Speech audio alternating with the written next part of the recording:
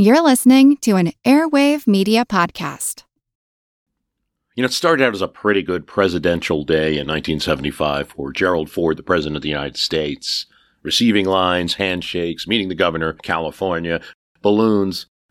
And it ends with Ford in the back of a limo with Donald Rumsfeld on top of him, with Secret Service agents too lying on top of him, protecting him from potential bullet fire, and getting to the airport as soon as he can to meet up with Betty Ford and get home.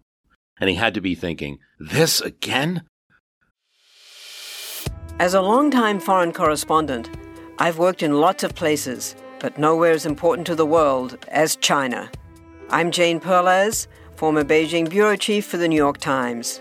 Join me on my new podcast, Face Off, U.S. versus China, where I'll take you behind the scenes in the tumultuous U.S.-China relationship.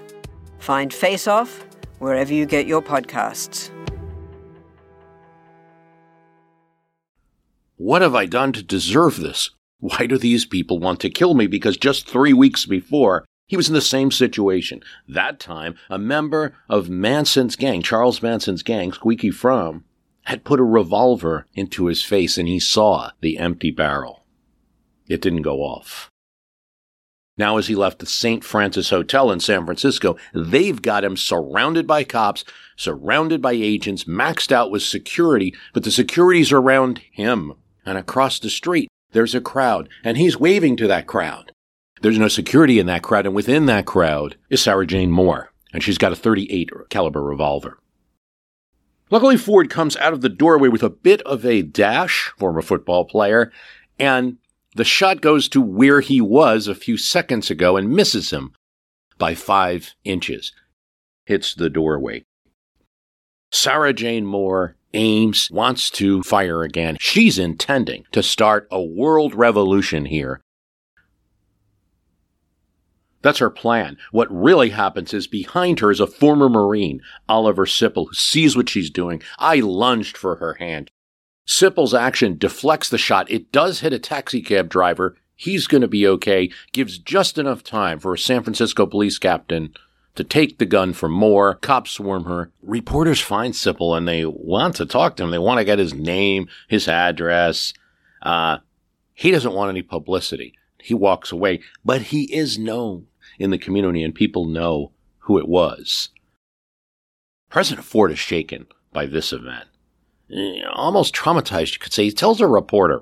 He is a reporter that followed him throughout his presidency and wrote down some of the things he said and published it after Ford died. And he said he was extremely shaken by this event. Looking into the barrel of a gun and hearing Fromm say, it didn't go off, it didn't go off. And then for it to happen again. He writes a letter to Sipple. I appreciated your heartfelt act. You saved the lives of me and many others with your quick thinking. And the story might have ended there. Except Sipple is an active member of San Francisco's gay community. He's known to Harvey Milk, an activist who will become a councilman in San Francisco, the highest elected openly gay public official. It's 1975, and there's a lot of criticism of those who have this lifestyle, but he's in the most lenient city perhaps in the country. So Sipple doesn't want to talk to reporters. Milk, though, decides that this is too good of a story.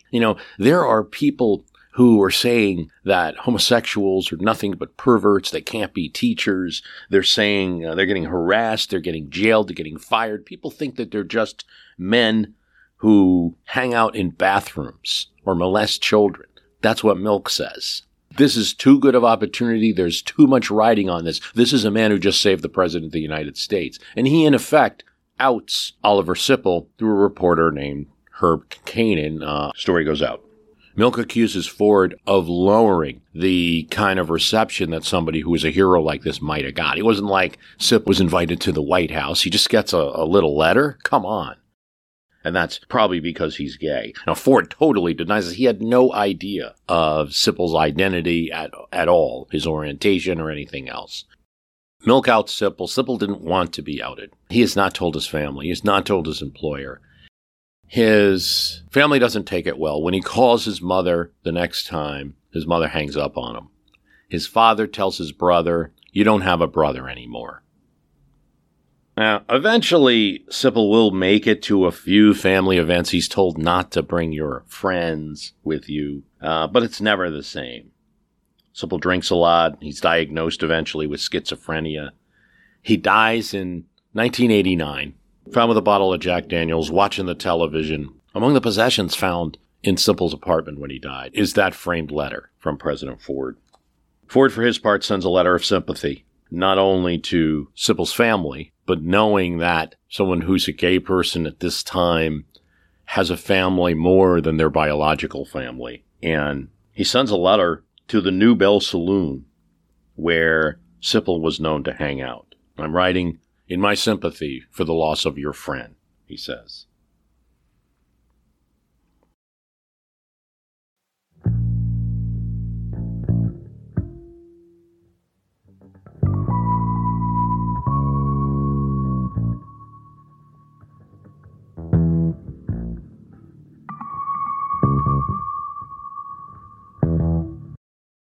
Marshall Cummings had to be the worst criminal of the 1970s, maybe the worst criminal ever. He steals a purse, and when charged, he decides to represent himself, pro se.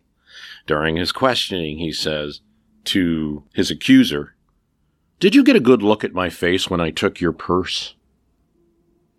The jury gives him 10 years. On appeal, he said, "The judge should not have allowed me to represent myself. I'm incompetent."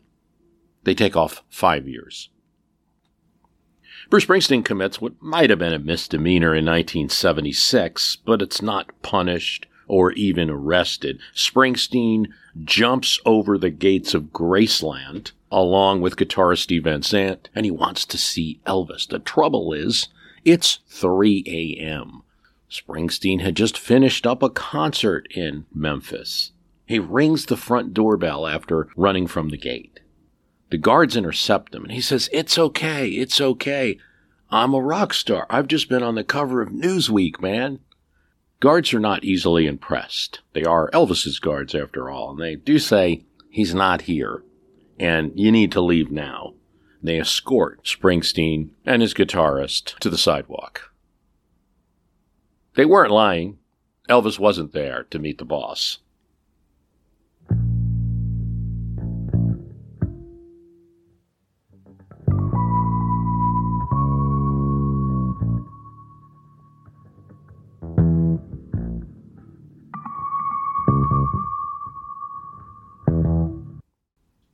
But it wasn't just the king of rock and roll that was getting surprising visitors.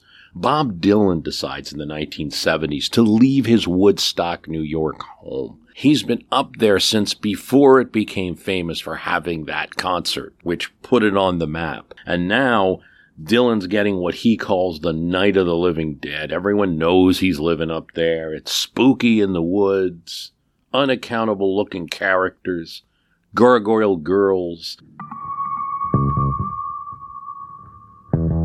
gate crashers, demagogues, coming to visit his house. His wife and his children live there. He does what he thinks is familiar and right, and he returns to New York City. Now, if you haven't lived or know a lot about New York City, you might think that's crazy. There's millions of people living there. But New York's attitude to celebrities, most times, seems to be, well, just leave them alone. Or even, I don't really care if you're Bob Dylan or whatnot. And I think that's what he's thinking when he moves to MacDougal Street, not far from where he got his start in the folk scene.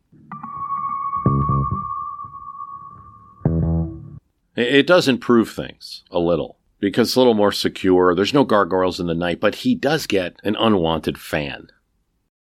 A record store owner that Bob Dylan knows also knows a fellow named A.J. Weberman. How best to describe him? Music critic. Sort of. Writing for a rag called the East Side Other. Now the record store owner says, "Oh, Dylan's moving just a few blocks from you." Oh, really? See, A.J. Weberman has already figured himself out to be a kind of Dylanologist. He's making his primary concern deciphering Dylan's lyrics. His apartment is littered with stuff, all kinds of memorabilia, song lyrics, albums. He's constantly getting high on Colombian pot and other things, and makes wild interpretations of Dylan's music, which he writes in the local zine, the East Side Other. Dylan, he thinks, has abandoned any kind of political music. He needs to get back to what his true roots are. And the more that Weberman thinks about it, the more irritated he is. In fact, he's reading in some of these lyrics that Dylan is a secret capitalist. He's abandoned the left and he's criticizing the left. He's a little bit on Dylan's radar, Weberman is, but finds it an annoyance. At one point, he comes to the apartment. Dylan tells him to talk to his manager. Dylan tells Rolling Stone, "Oh, that's that guy interpreting my lyrics. He's all wrong." Now, All Along the Watchtower is not about Allen Ginsberg. Dylan's attitude seems to be what we might say, don't feed the trolls. At one point, Dylan tells him, "Why don't you just get a guitar and sing your own songs?" He doesn't want a long dialogue and discussion about his songs, period. And he certainly doesn't want to be arguing when he tells him, "Why don't you just write your own songs?" Weberman says, "No, I have to do this. You have to write about injustice. There are people locked up that shouldn't be." So Dylan's trying the hard ignore. And there's some phone calls between Dylan and Weberman throughout the 70s that Weberman records, eventually will release as an album. Well, I had the article. I called you before, man. You weren't home. I had the article in front of me. I left the article at the studio. But there's some lies in there, man. I couldn't believe it. Want me to read the article now? Yeah. I was really... No. It's the stumpers around in the third, fourth page. Third or fourth page. 1, 2, 3. Somewhat taken aback by the... I told him there's all this evidence in your poetry. So we talked. Dylan said he didn't dig the Panthers because of their position on the Mideast situation. Little Israel versus all those. I started to explain how... Dylan doesn't know he's being recorded. No, I didn't take any tape. What I did was I typed out my recollections of our conversation together. And I'm going to use it as an interview. I'm going to send it out to every underground paper in America for free, rather than selling it to... You didn't tell me that was any interview. Oh, well, didn't you Hey, man, you want to have an interview with me? Let me know. I'll give you an interview. Don't take... Okay, fine. I was going to let you see it beforehand, and because I realized that it wasn't taped, and I don't want to misquote you and put words in your mouth. What about the tape? You got a tape in your jacket? No tape. I didn't have a tape in my jacket. I don't have the money for one of those concealed tape recorders. Weberman takes it up a step. I think also Dylan is a junkie. His lyrics are about heroin. I think he started to take heroin. Dylan now responds. He sees him on the street and says, "Why are you calling me a junkie?" And Weberman's like, "Well, are you?" Dylan rolls up his sleeves. "Look, there's no tracks on my arms." Weberman sees it. He describes it later when he's in a better, let's say, state of mind and talking about these events that, "I saw it. He didn't have any tracks, but I still didn't believe him. His eyes weren't like the kind of glassy eyes that like a drug addict might have, but I still didn't believe him. And it wasn't until I got home that I decided, I know what he's doing. He's shooting up through his legs, trying to fool me." Oh, the conspiratorial mind. This is where Weberman starts a new tactic, one that'll put him in Dylan lore now. He goes through Dylan's garbage. Why? Well, because I was kicked out of his apartment, Weberman says. And even for a stalker troll, this is interesting, Weberman's got rules. He sees another guy, a would-be Dylan stalker, trying to go up Dylan's fire escape. Who stops him? Weberman. That's against the law, man. That's breaking an entry. Trolls got rules, I guess. But the rules don't apply to garbage.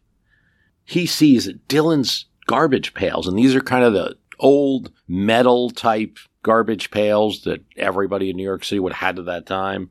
He figures out which ones are Dylan's, and he goes through them. What a haul. Immediately, a suggested track list for a new album. A letter Dylan wrote to his mother. And then a half-written letter never sent to Johnny Cash. holy cow, this is going to be great for his interpretation of lyrics and finding all of those secret motives behind Dylan and finding out why he won't address the politics of today anymore. And here's where the story at least goes. It's been printed in Rolling Stone. There's a lot of different takes on it. The source is Weberman, so you got to be careful. There's a story that Dylan finds Weberman in the alley of his street. He's had it with him, rifling through his garbage, coming after his family, and he shoves his head into the sidewalk. I deserved it, Weberman would say later.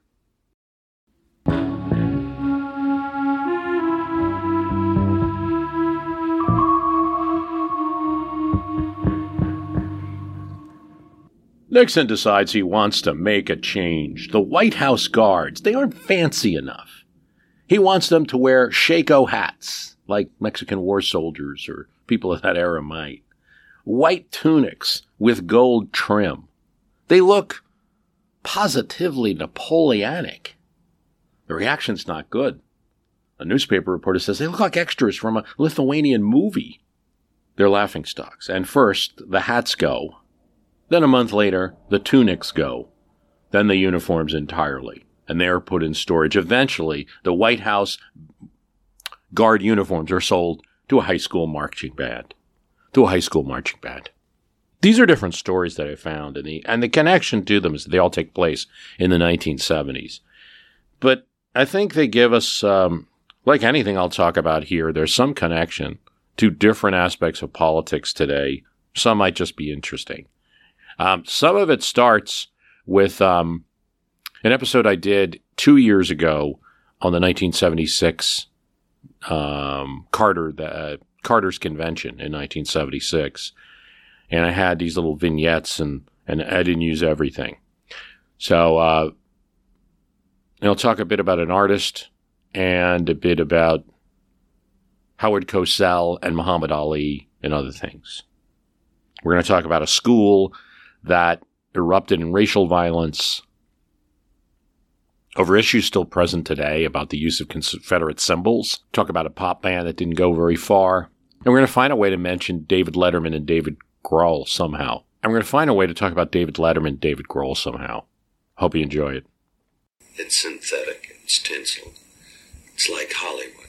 It's like shampoo, as Warren Beatty portrayed it. And it's a kind of sad thing because the nomination of a presidential candidate and a vice presidential candidate, as we've learned, is a terribly, terribly serious thing.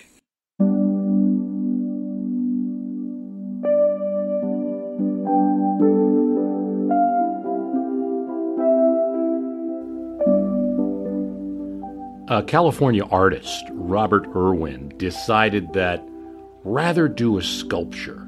This is in the 70s, in the time of minimalism. And minimalism, starts with, there's a lot of people, but one of the more famous examples is Donald Judd and those cubes. You just have a sculpture of cubes, and people would look at them and be amazed, like, wow, this could be art. And then it almost became to where now when people see cubes, they expect it.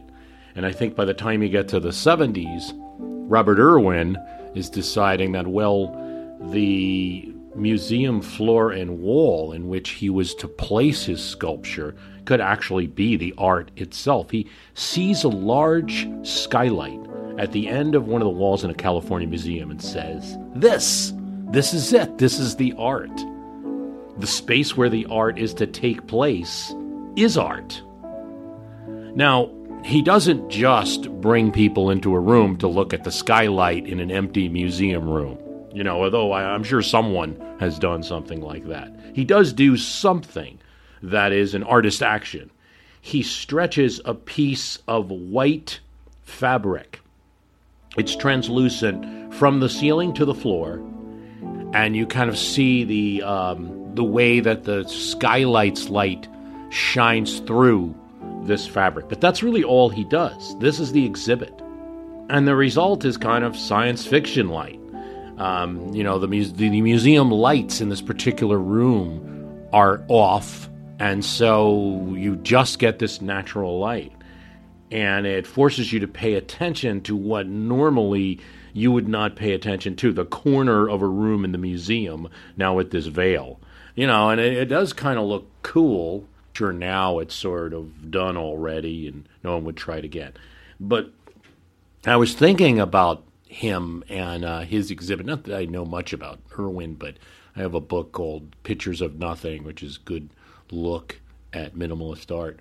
And I remembered that, and I remembered thinking, well, what if I, in my next cast, could concentrate a little more on all the other things rather than the main story? The main story, of course, is Jimmy Carter gets nominated and will eventually win the election. His convention gives him a lead of 30 points. He had something like 20 in some of the polls before. He gets 30 points against Ford after that convention. And it is the wisdom of many politicos that convention was the best ever, the best run ever. And it's especially in contrast to Ford and Reagan in 76 in Kansas City, out-and-out fight, which is a disaster for them.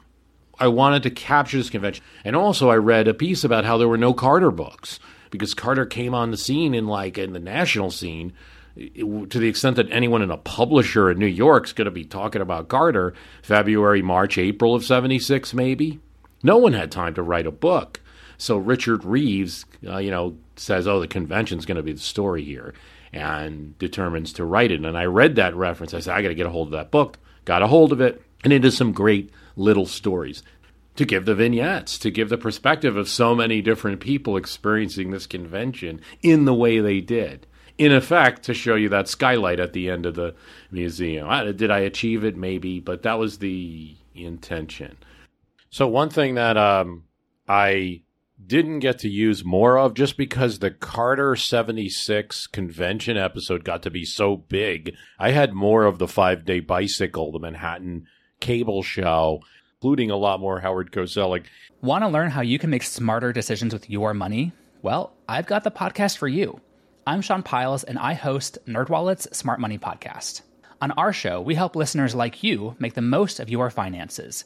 I sit down with NerdWallet's team of nerds, personal finance experts in credit cards, banking, investing, and more.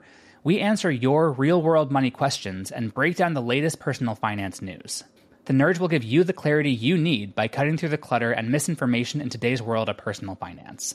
We don't promote get-rich-quick schemes or hype unrealistic side hustles. Instead, we offer practical knowledge that you can apply in your everyday life. You'll learn about strategies to help you build your wealth, invest wisely, shop for financial products, and plan for major life events. And you'll walk away with the confidence you need to ensure that your money is always working as hard as you are. So turn to the nerds to answer your real-world money questions and get insights that can help you make the smartest financial decisions for your life. Listen to NerdWallet's Smart Money Podcast wherever you get your podcasts. We all know how important it is to keep your eye on the money, and not just your own. To follow trends, track financial situations, follow gains and losses, check out the Yahoo Finance Podcast. Every day, we'll give you a quick overview of the latest market and financial news that you need to know. You'll be able to hear about the biggest headlines in the business world in 3 minutes or less, right after markets close. It's perfect to listen to while you make another cup of coffee or work out a new budget. Check it out now. Listen to Yahoo Finance wherever you get your podcasts. That's Yahoo Finance wherever you get your podcasts. Here's the guys actually going, these young people with this old archaic TV equipment, going to Howard Cosell's apartment in New York City to interview him. So you have the doorman and everything. Okay. What's your name? I'm Elon, and this is Bill Marpet. Bill Marpet. Bill Marpet. Okay.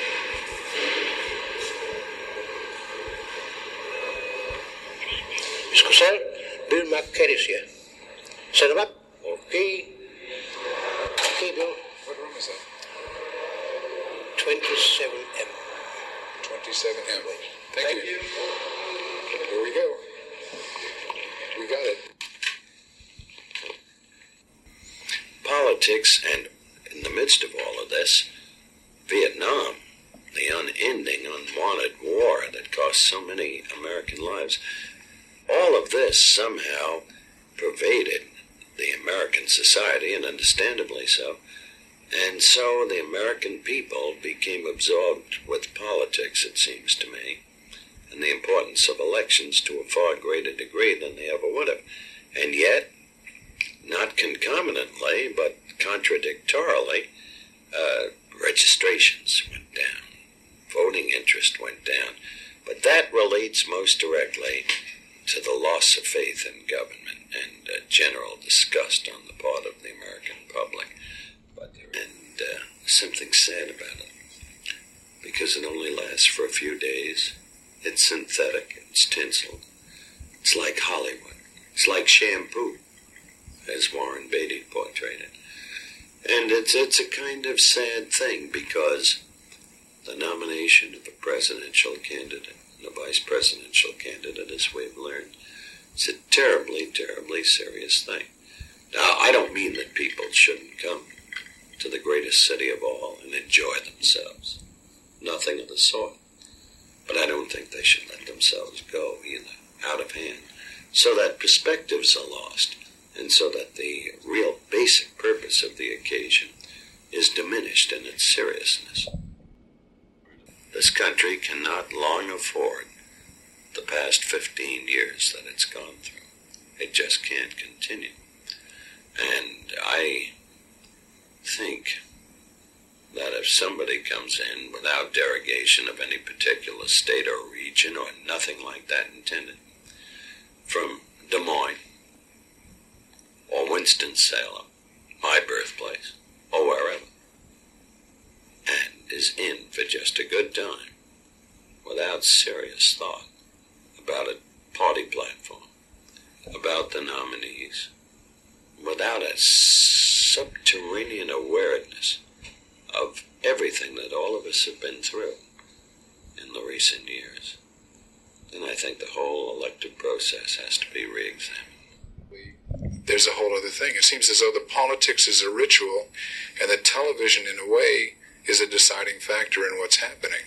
And even then, even though the Nielsen's may be very high for political coverage, only 12% of the people come down to vote. Well, what out of all of that is your question? I'm not really looking for... It's got to be a little hard to interview Cosell. Okay, so there's a lot there in Cosell's commentary, and one of which is, you know, when he talks about voter turnout being down despite the interest in politics going up, you also have to remember that this is after the 26th Amendment was passed, and that led to the largest decline in percentage voter turnout of anything, because there was all of these new young people voting, but a lot of them just simply did not vote. And it took a while to get turnout up, really until the 90s, until Clinton was president, that it even went up. So I feel that if I were on the convention floor, I could take the whole of my background in academia, at law, and the whole of my interview capacities. It's 1976. And at the same time relate that to the greater common denominator for the American people, which is sport, and use it irreverentially, satirically, and draw a great deal, many more viewers to the ABC coverage, because ABC is my network, of the conventions. And that's what I'd like to do in answer to your question and why I'd like to do it. But I don't know that that will ever eventuate. I hope it does. I think it'd be interesting to see. Well, I hope it does, but I suspect I'm stigmatized forevermore in the trade phraseology as just a sports guy.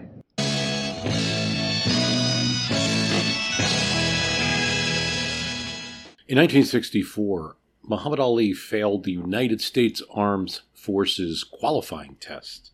His writing and spelling skills weren't up to par. By 1965, the Army had reclassified those, and he was made 1A in February 1966. It meant that he could be eligible for the draft, was notified of his status, and he said he would refuse to serve.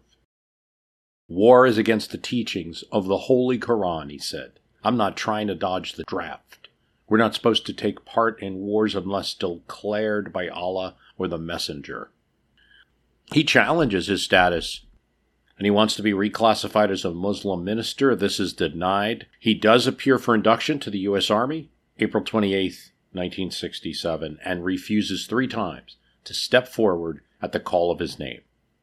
An officer warned him he was committing a felony, punishable by 5 years in prison and a fine of $10,000. He still refuses to budge when his name is called. That same day, New York, its athletic commission, suspends his boxing license. And the World Boxing Association strips him of the heavyweight title. He was indicted and convicted. In 1968, appeals court confirms the decision. Muhammad Ali gets support from sportscaster Howard Cosell.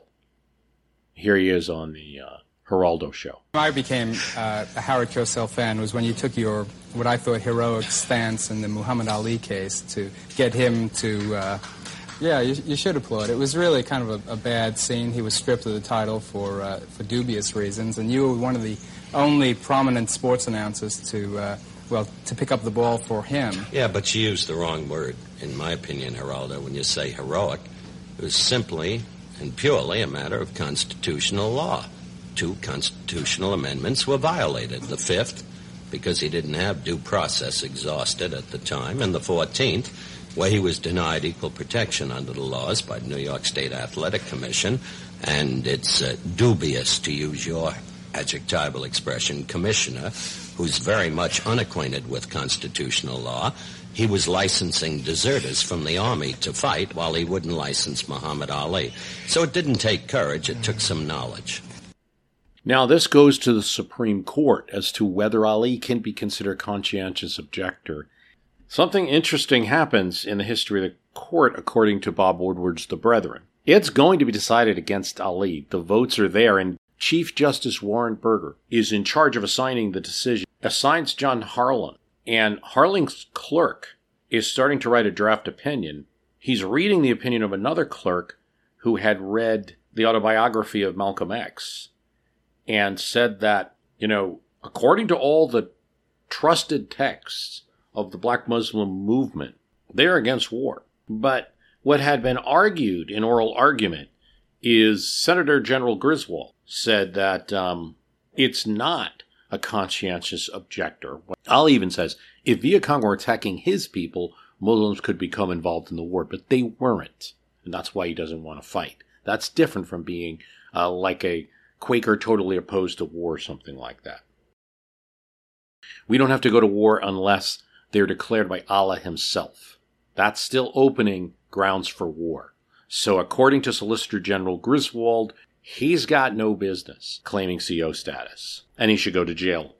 Harlan, kind of tells his clerk to take a hike, but he does decide to read it, what the clerk said. And he reads the background materials and sits down in an illuminated library of his Georgetown townhouse. And the next morning, he has a surprising announcement. He said he read all the materials. He believed that the government mistakenly painted Ali as racist, misinterpreting the doctrine that is common to the black Muslims, despite the department's own hearing examiner finding that they are sincerely opposed to all wars. The Justice Department was adding their own interpretation. And, Ali's quotes are not helpful. Warren Burger, who just assigned the decision to this justice, is beside himself. How could he shift sides without notifying him? The draft said that black Muslim doctrine teaches that Islam is the religion of peace and that war-making is the habit of the race of devils, the whites, and Islam forbids its members to carry arms of any kind. You want to put that in a Supreme Court decision, this kind of thinking? But there's one thing that you can't take away. It's not just that Harlan's writing the decision and wants to write it a certain way. You've lost his vote, and now it's 4-4, it's tied. But on a 4-4 vote, Ali would still go to jail, but here's the thing. The Supreme Court would never give a reason why. There would never be precedent. There would never be anything to say about it. So it was as if the Supreme Court didn't decide the matter. And then why did they take it up? Why did they grant cert? It just looked terrible for the courts. So really the chief's in a quandary over this. He's not going to shift his opinion. Neither are Hugo Black, Byron White, or Harry Blackman, who are against Ali in this. They're really angry about Harlan's switch. They're saying, Harlan's viewpoint, if put in this decision, that means anyone who's a black Muslim right now, can be eligible for conscientious objector status. So it's Lewis Powell that proposes, as he did in a lot of cases, a alternative. The court could simply order to set Ali free and say there was a technical error by the Justice Department. This way, there's no precedent. They're not finding that error. They're not finding that all black Muslims are conscientious objectors. They're just setting Ali free, and that's what they agree to do. So Ali's nearly sent to prison, and that just emphasizes what a stand it was that Howard Cosell took involved in politics, a sportscaster involved in politics.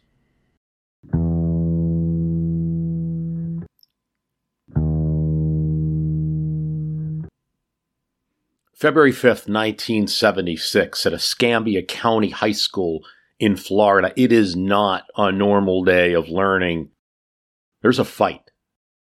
It starts with a few scuffles, pushing and shoving at lockers, and turns into a full riot. Teachers can't control it. The principal is overwhelmed. It's said that some 3/4 of the school's population are involved in this fight. And this is a school with 2,523 students. Windows are smashed. Trophy cases are broken. Soon every area of the school is an open riot. It soon becomes clear it's not just students fighting. There are relatives of students, friends in their 20s, coming to the high school campus to join in. One of them has a gun, at least one of them. A truckload of knives is going to be found when they search the school afterwards. Also, bats, metal objects, clubs, and bricks. And this riot goes on for 4 hours. 26 students are injured. There's $5,000 in property damage in 1976 dollars. Among those injured includes one suffering severed tendons in his right hand when he runs through a broken plate glass door to escape the violence. He was 16 years old, and his family had just fled fighting in Vietnam the past June. Now here in the promised land of the United States, he's encountering violence at school. 4 students are hit by gunfire in the school. One of them is the school's football quarterback. 6 teenagers are charged with assault. Now there's the thing, you might say, well, that's why in the modern times we have police in the school. Well, they do in Escambia County High School. Sheriff's deputies called in by the principal because of a lot of fighting that occurred before. They're unable to stop anything. Maybe some suggest they don't want to. The reason for the fighting is clearly race. The school song is Dixie. The school had been desegregated in 1968, and nearly a quarter of the student body is African American now. They don't want this song playing. It's not 1964, it's 1976. The school had a team whose mascot was the Rebel, and Colonel Reb, just like in the University of Mississippi, would come out during games, and the band would play Dixie. It's embarrassing to them, but it's more than that. There had been a local police brutality incident, and just in general, the students feel discriminated against. Some say this is crazy. This is a nation of laws, not violence. But the odd thing is, Escambia High School had already been through the court system many times, including federal courts.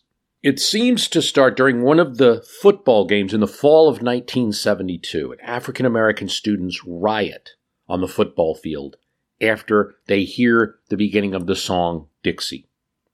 The local NAACP, local groups, some of the students and parents take the school to court. And this is what the court's decision says. This is a United States District Court in July 1973. All symbols, such as Confederate flags playing Dixie rebels as mascots, are racially irritating. In this situation, the court says, the use of symbols is not unlike the fighting words condemned in Chaplinsky v. New Hampshire, and is especially dangerous in light of the numerical strength of the white students at this school. On the evidence before it, the court finds that the use of the Confederate battle flag by individual students was a source of violence and disruption at the school, and that the tensions surrounding the symbols have not subsided but likely have increased and will continue. Under these circumstances, the wearing or displaying of the Confederate battle flag by individual students while attending school or at school activities should be prohibited. Well, okay then. The school has to comply. They changed the name of the team from the Rebels to the Raiders. The school board appeals this decision in 1975. And the United States Courts of Appeals rules in favor that the school board may choose their own mascots and songs and overturns this court decision. This leads for a call to return the football team to the name Rebels and increase tensions within the school. They decide, okay, we're going to throw it to the students to decide how to vote. But we're going to say they need to be 3/4 of the students. It has to be overwhelming to change the name of the team. If 3/4 of the student body want to go back to the name Rebels instead of Raiders, we will approve it. They failed to get that supermajority by 30 votes. Okay, team's name is the Raiders. Not good enough. 300 students were absent on that day, and they're not allowed to cast ballots. They protest, and it is this protest walking through the school that leads to a riot that lasts for 4 days. But it's not just this. Tension had been extreme. There were groups of white students who, if they found a lone black student, would harass them. There's a state legislature during this time, Reuben Smokey Peden, who used to be a police officer. Now he's a politician and elected to the Florida House of Representatives. The riots take place while he's in office, and he is a fellow legislator, W.D. Childers, voiced sympathy for white students and parents. You know, they do go around and talk to some of the black students and their parents. But we're trying, they said, to explain the seriousness of the feelings of the white students and the seriousness of the white backlash to them. Don't they understand? These are important symbols. Peden says this to the local NAACP, and he blames the violence on thugs. He uses words that many people attribute to racial coding. Really steps up when the football players had put the rebel flag on their helmets, and black students decide they don't want to stand for the playing of Dixie. Why should they? It's not their song. It's a song sang by people who are attacking the United States. No, that's not true, Representative Childers says. It was written by a Northerner. And also, nobody's complaining about a school that's named after Booker T. Washington. These are things that are said. Look, it's 1976. There's scuffles, there's fights between white and black students. The principal cancels classes for 2 days, just closes school, calls sheriff deputies to the school.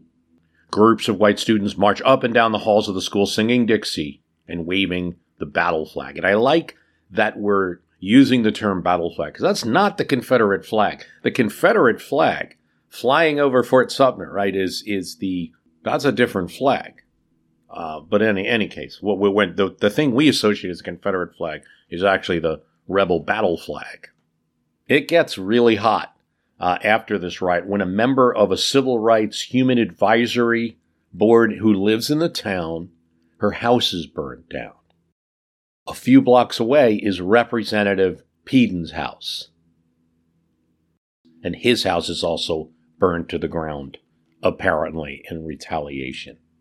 So you see your racial conflict that is, I don't want to say it's two-sided, because I think it's lopsided in ways, but it's not just people passively standing and saying, hit me. They're fighting back.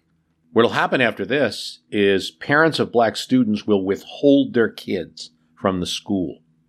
And this is a problem, because the state provides funding per student, but it will withhold if the student's not in school in January. And the local NAACP chapter knows this. That's $40,000 in funding in those times lost to the school. A compromise is reached. A moratorium is placed on the playing of Dixie. And the school would eventually change its name to the Gators.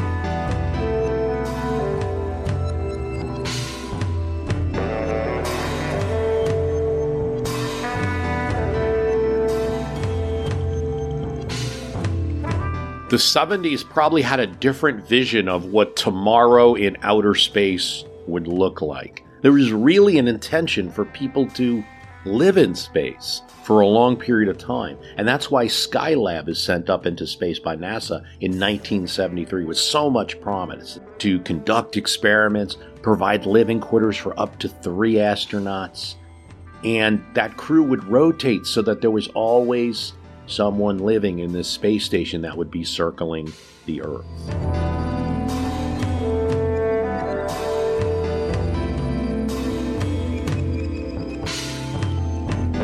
It was 118 feet tall, and it weighed 77 tons. The crews that went to Skylab conducted experiments. There were 200,000 pictures of the sun and its solar flares taken. But the real deal is that NASA wanted to see how the human body would deal with weightlessness over long periods of time.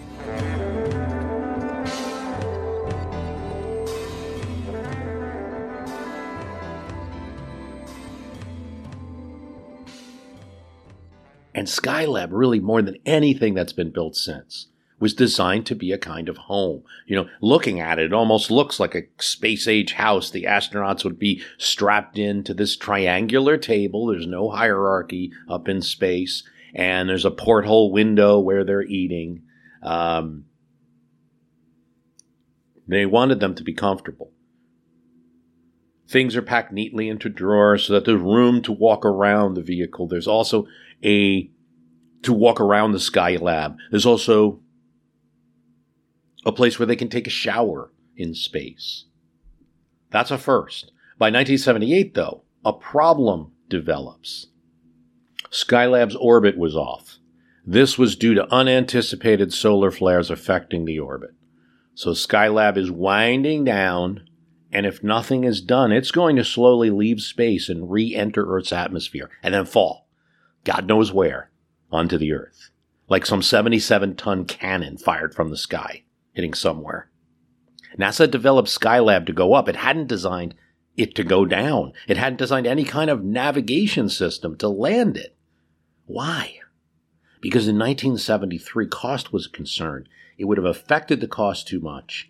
They had anticipated they had 9 years in order to figure out some solution. Getting the astronauts is not a problem. There can be launch modules, rockets that can go up there.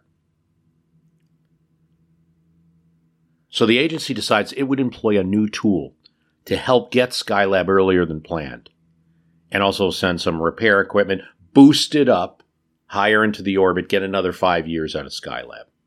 The Space Shuttle, which is started in the Nixon administration as a way to have constant trips back and forth that can both take off and land from the Earth. It's a reusable space vehicle.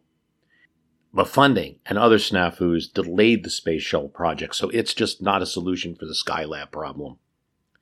It never really would be the kind of space shuttle that they wanted it to be. Its missions were few and far in between, and there were supposed to be many missions in each year.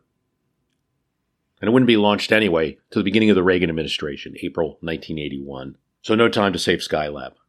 So July 11th, 1979, as Skylab is rapidly descending from orbit, engineers fire the station's booster rockets, sending it into a tumble that they hoped would bring it down into the Indian Ocean. And they were close.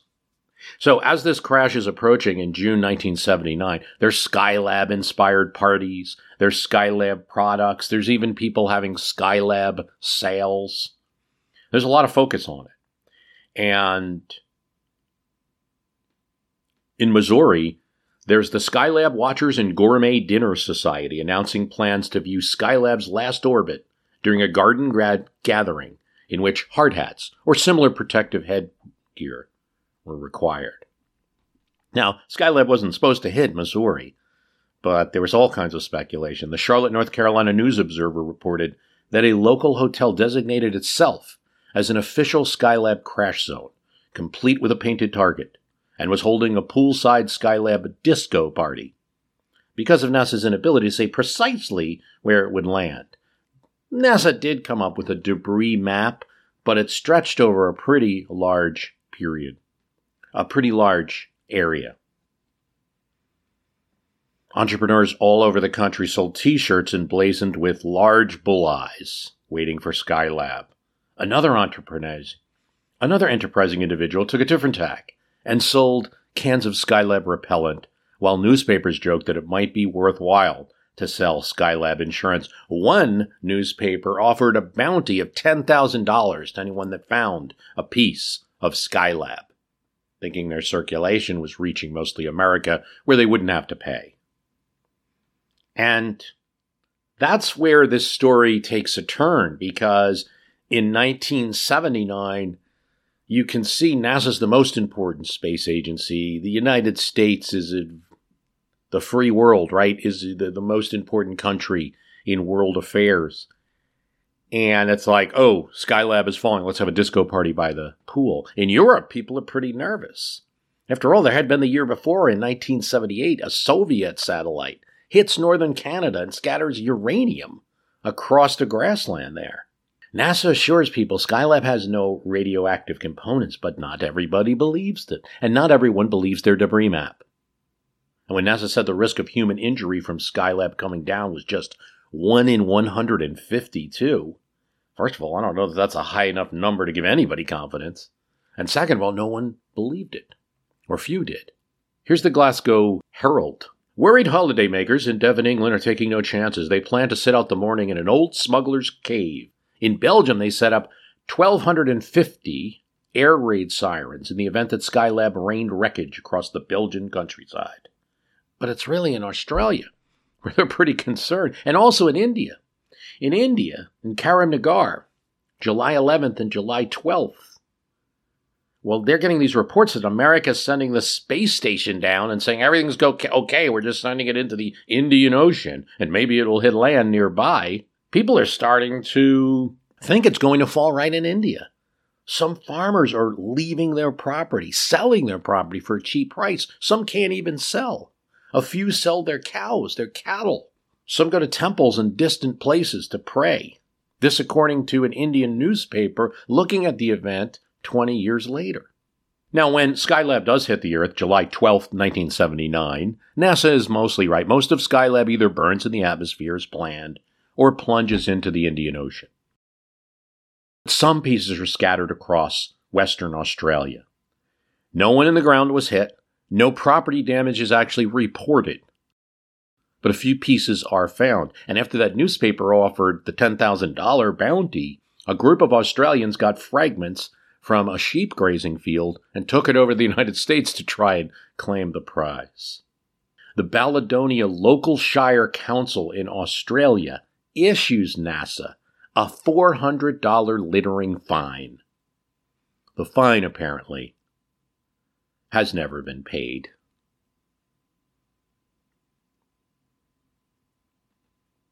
Afternoon Delight.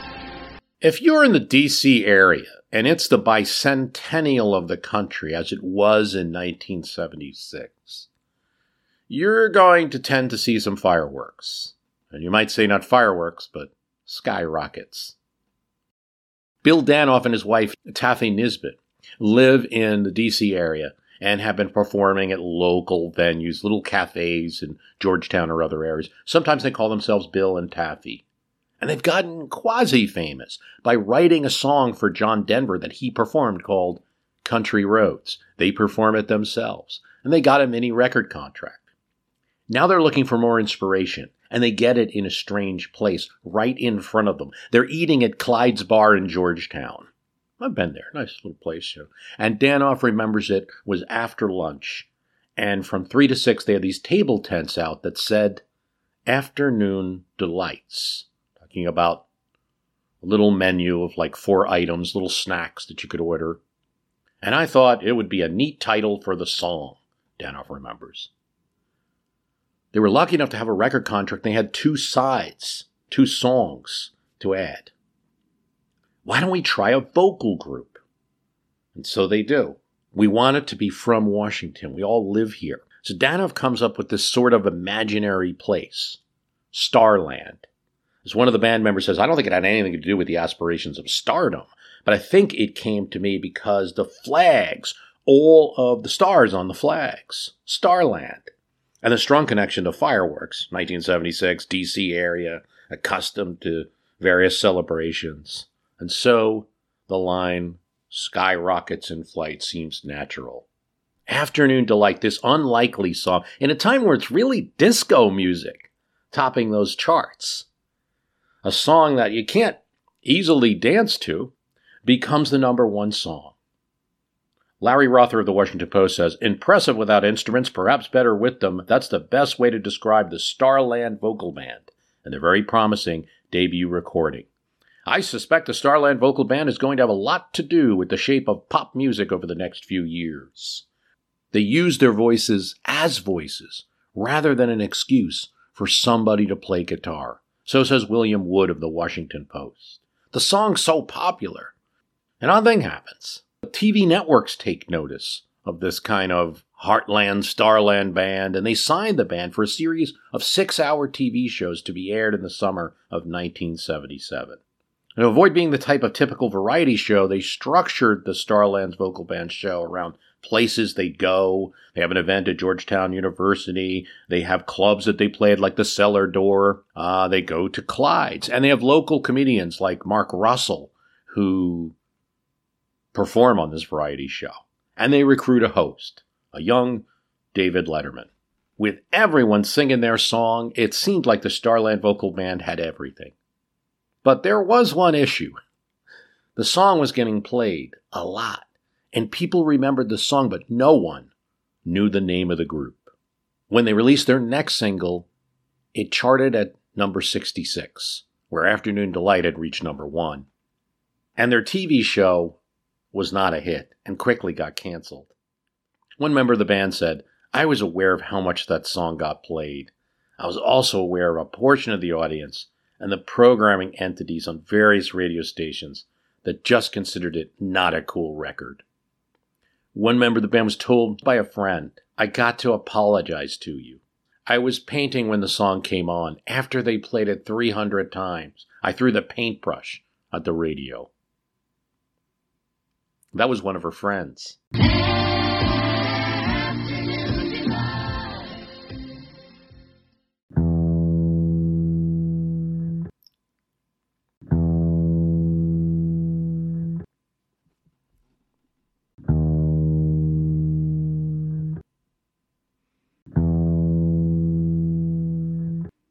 Climate change was an issue in the 1970s. It's not a new thing necessarily. There's a lot of concern about man-made pollution. And there was reason to be, because some of the laws and procedures hadn't been enacted yet. What direction was the temperature going? That was in dispute, though not as much as some pundits would have us think. Here's the confusing part. A headline in 1975 Newsweek says, The Cooling World.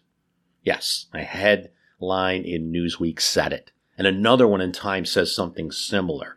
And it's a classic thing that doesn't age well, according to scientists now, that they were thinking because of aerosols to blame, the atmosphere was going to cool.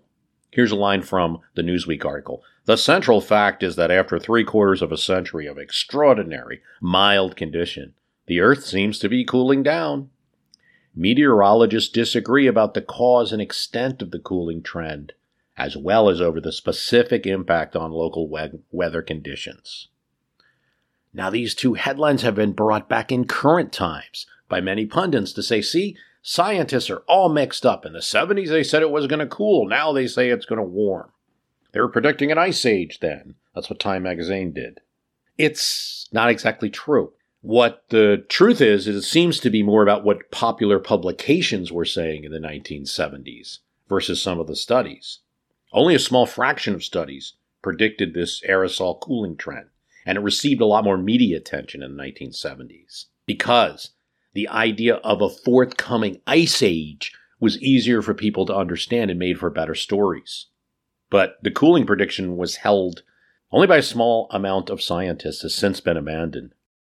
One of the authors from a paper that was released in 1971 describing this aerosol cooling trend said, I personally published what was wrong with my own original 1971 cooling hypothesis a few years later, and when more data and better models came along, the analysis showed warming much more likely. Even the author of that Newsweek story, Gwynn, said, certain websites and individuals that dispute, disparage, and deny the science shows what's going on. Continue to quote my article. And the message is, how can we believe climatologists who tell us it's warming when their colleagues actually say it's cooling? But that was 1975, and 39 years since, biotechnology has flowered. The first test tube baby has been born. In fact, that baby has had a child. Cosmologists have learned that the universe is expanding rather than slowing down.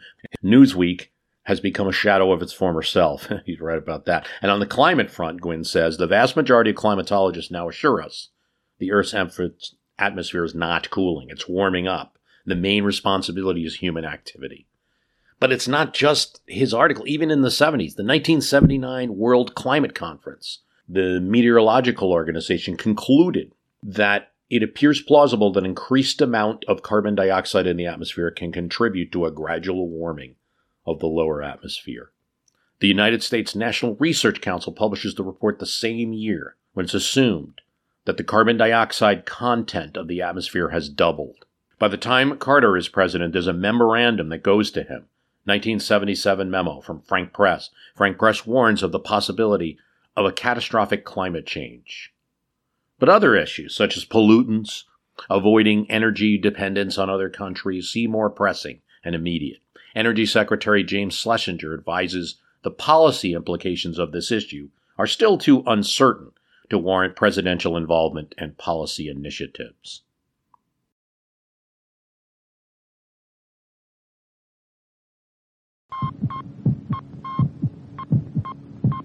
It's been a while since I posted that episode on the 1976 convention, and I will probably rerun it around the time of the 2024 conventions. It just makes the most sense. But it was a pastiche, if you will, of different things going on and wanted to capture the atmosphere, just like a kind of Robert Irwin, and involve the background in the subject, just like a Robert Irwin piece of art, I guess. In that, I left out some things, and there's some that are important to events today. Did you know that the heart of an unborn baby begins to be formed at 3 weeks after conception? And one of it is that 1976 is the first presidential election after the Roe v. Wade decision. And so you see both a total change in American politics because the court has now ruled a constitutional right for abortion, and also the beginnings of a movement that you're going to see go right up to 2022 and this most recent court decision. I'm Ellen McCormick, a Democratic candidate for president. Help me to keep these hearts beating. Together we can help both the mother and her baby. But at the time of 1976's presidential election, in certain circles, I have a quote from a woman that was part of the National Organization for Women. She's at the Democratic convention. Previously, in the 1972 convention, they could not get this issue, and National Organization of Women had to fight to get inside the building. At the Democratic National Convention in New York in 1976, they're part of the convention. They've raised enough money to get delegates to pay their expenses. They've raised enough money to have phone systems. They're lobbying hard for the Equal Rights Amendment. Because when it comes time down to the abortion issue, court's already decided. It's been taken out of politics, at least so everyone's thinking at this time. The Right to Lifers, Joe Freeman says, who has this website describing the 1976 Democratic National Convention in New York, they had a table outside the Hilton, and they felt outside. Their march was scheduled for Sunday, and standing in Central Park Sheep's Meadow watching a few thousand of the faithful gather, far less than the 100,000 they had expected. This was the fabled Main Street. They looked it, and they talked it. But they were confused and puzzled by the events of the last few years. They were no longer the numerical majority, and no longer felt they shared the same outlook. Vote Ellen McCormick in the Democratic presidential primary. As those in positions of power. They ran Ellen McCormick for president because none of the major candidates was actively supporting their position. When she was being nominated Wednesday night, 24 delegations hoisted freedom of choice banners.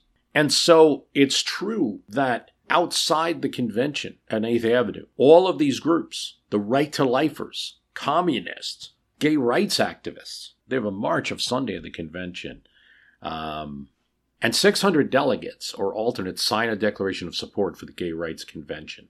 But party officials were not very receptive and did not make them a caucus of the Democratic Party. They had caucuses for many things, different ethnic groups, labor, women, but they refused to do that in 1976 for gays. Give us a list of 100 delegates who want to attend. We'll give you the room.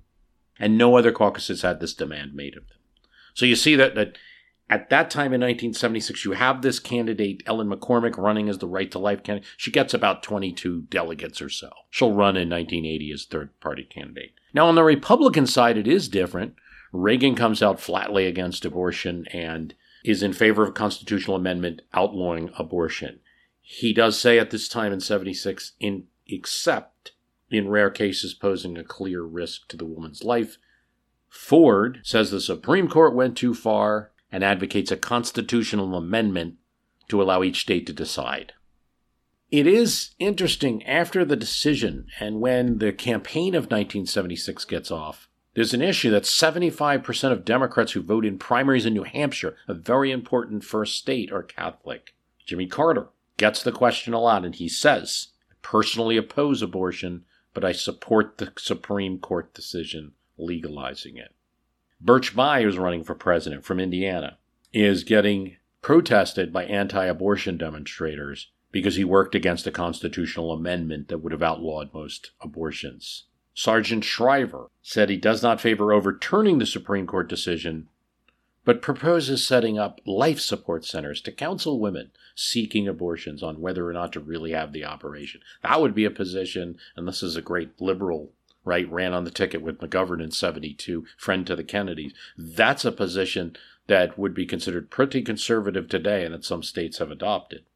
My point being that one thing that's revealed, and I left it out of that 76 cast, is that there's the abortion protesters, for the most part, are relegated to the fringes of politics. But like the woman from the National Organization for Women who's describing it, you could have just gone a few years before, and they were the mains. They were just supposed to be the position that you would have, and then they were on the outs.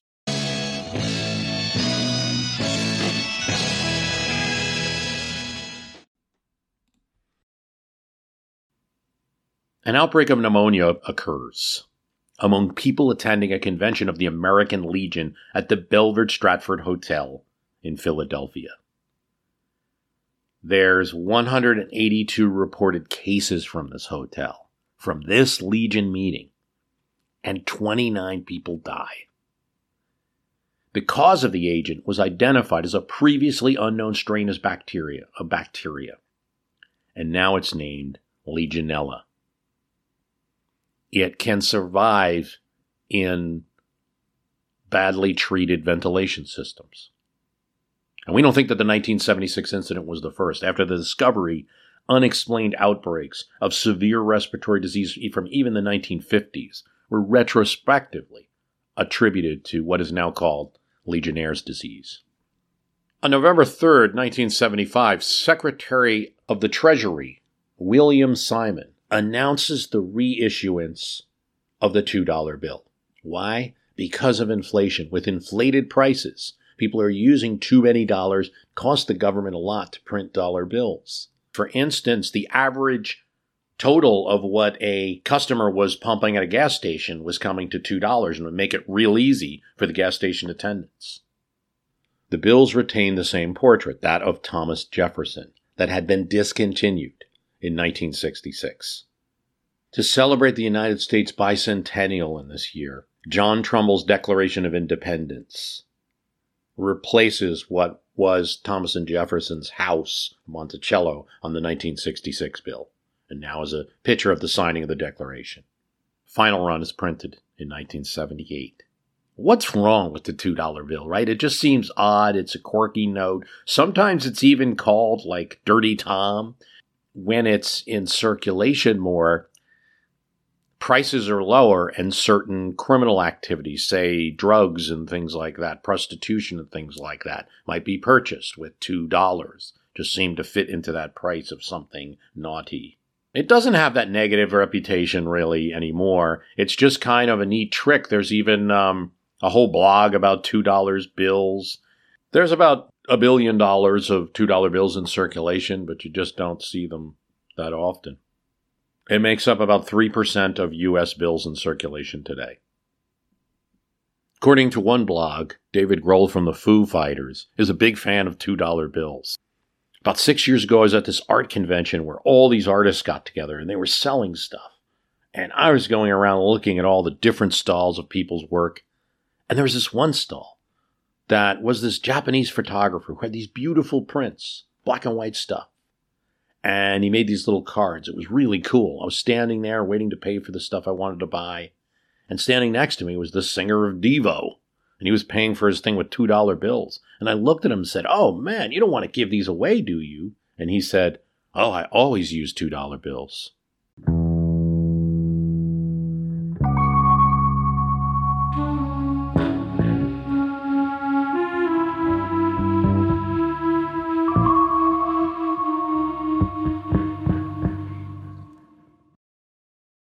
Something's happening in Austin, Texas when you hit 1970.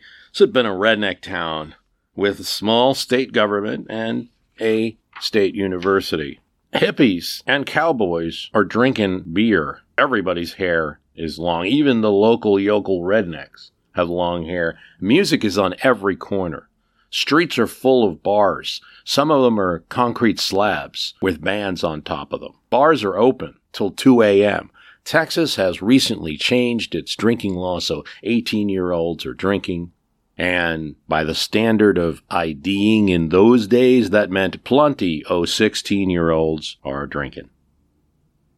There's a low cost of living, which really makes it easy for musicians to come in town. And you can come to town. Everybody has had a Willie Nelson sighting. I saw him at the Armadillo. IBM is the first major company to see that there's a nice talent pool here with students from the University of Texas. The new council are long-haired hippies, and it has to be the most diverse council in the state of Texas. African-American, Hispanic, women. The mayor, Jerry Friedman, is Jewish, and he's from New York. He was still a college student when he got elected to the city council. Now he's running the town. The 26th Amendment hits Austin, and 18-year-olds can vote. And when the events of Kent State happened in 1970, this is a huge protest that goes through the town. And the authorities realize there's very little they can do with the kind of numbers that are in the town. So the activists take notice of this and say, we can turn this into political power. And eventually, by 1974, they do. Jerry Friedman, as mayor, introduces public notices of land developments, better policing. He also creates an electric utility commission. We're going to argue about these things. I'm not against development, Friedman says, but we're going to argue about these things. And we accept people here in Austin at face value. It's funny because Austin will grow. It might be planned growth, but it will certainly grow. At this time in the 70s, Austin has 250,000 people, now has millions. And you can go down there and somebody you will find talk your ear off about the days of the Chicken Shack and Charlie's Playhouse, Skinny Dippers at the Hippie Hollow, or their latest Willie sighting. I recall my own trip, wasn't in the 70s, but a taxi driver that took me around in the 90s when I visited Austin at that time. And it seemed big then, and it's grown since then. That taxi driver told me, Austin was great in the 70s. You know, San Francisco in the 60s, Austin in the 70s, Seattle in the 80s. I don't think he was wrong. Now people in Austin are advertising jobs on the radio, and I've had people take my taxi cab and say to me, pull over. I want to buy that house.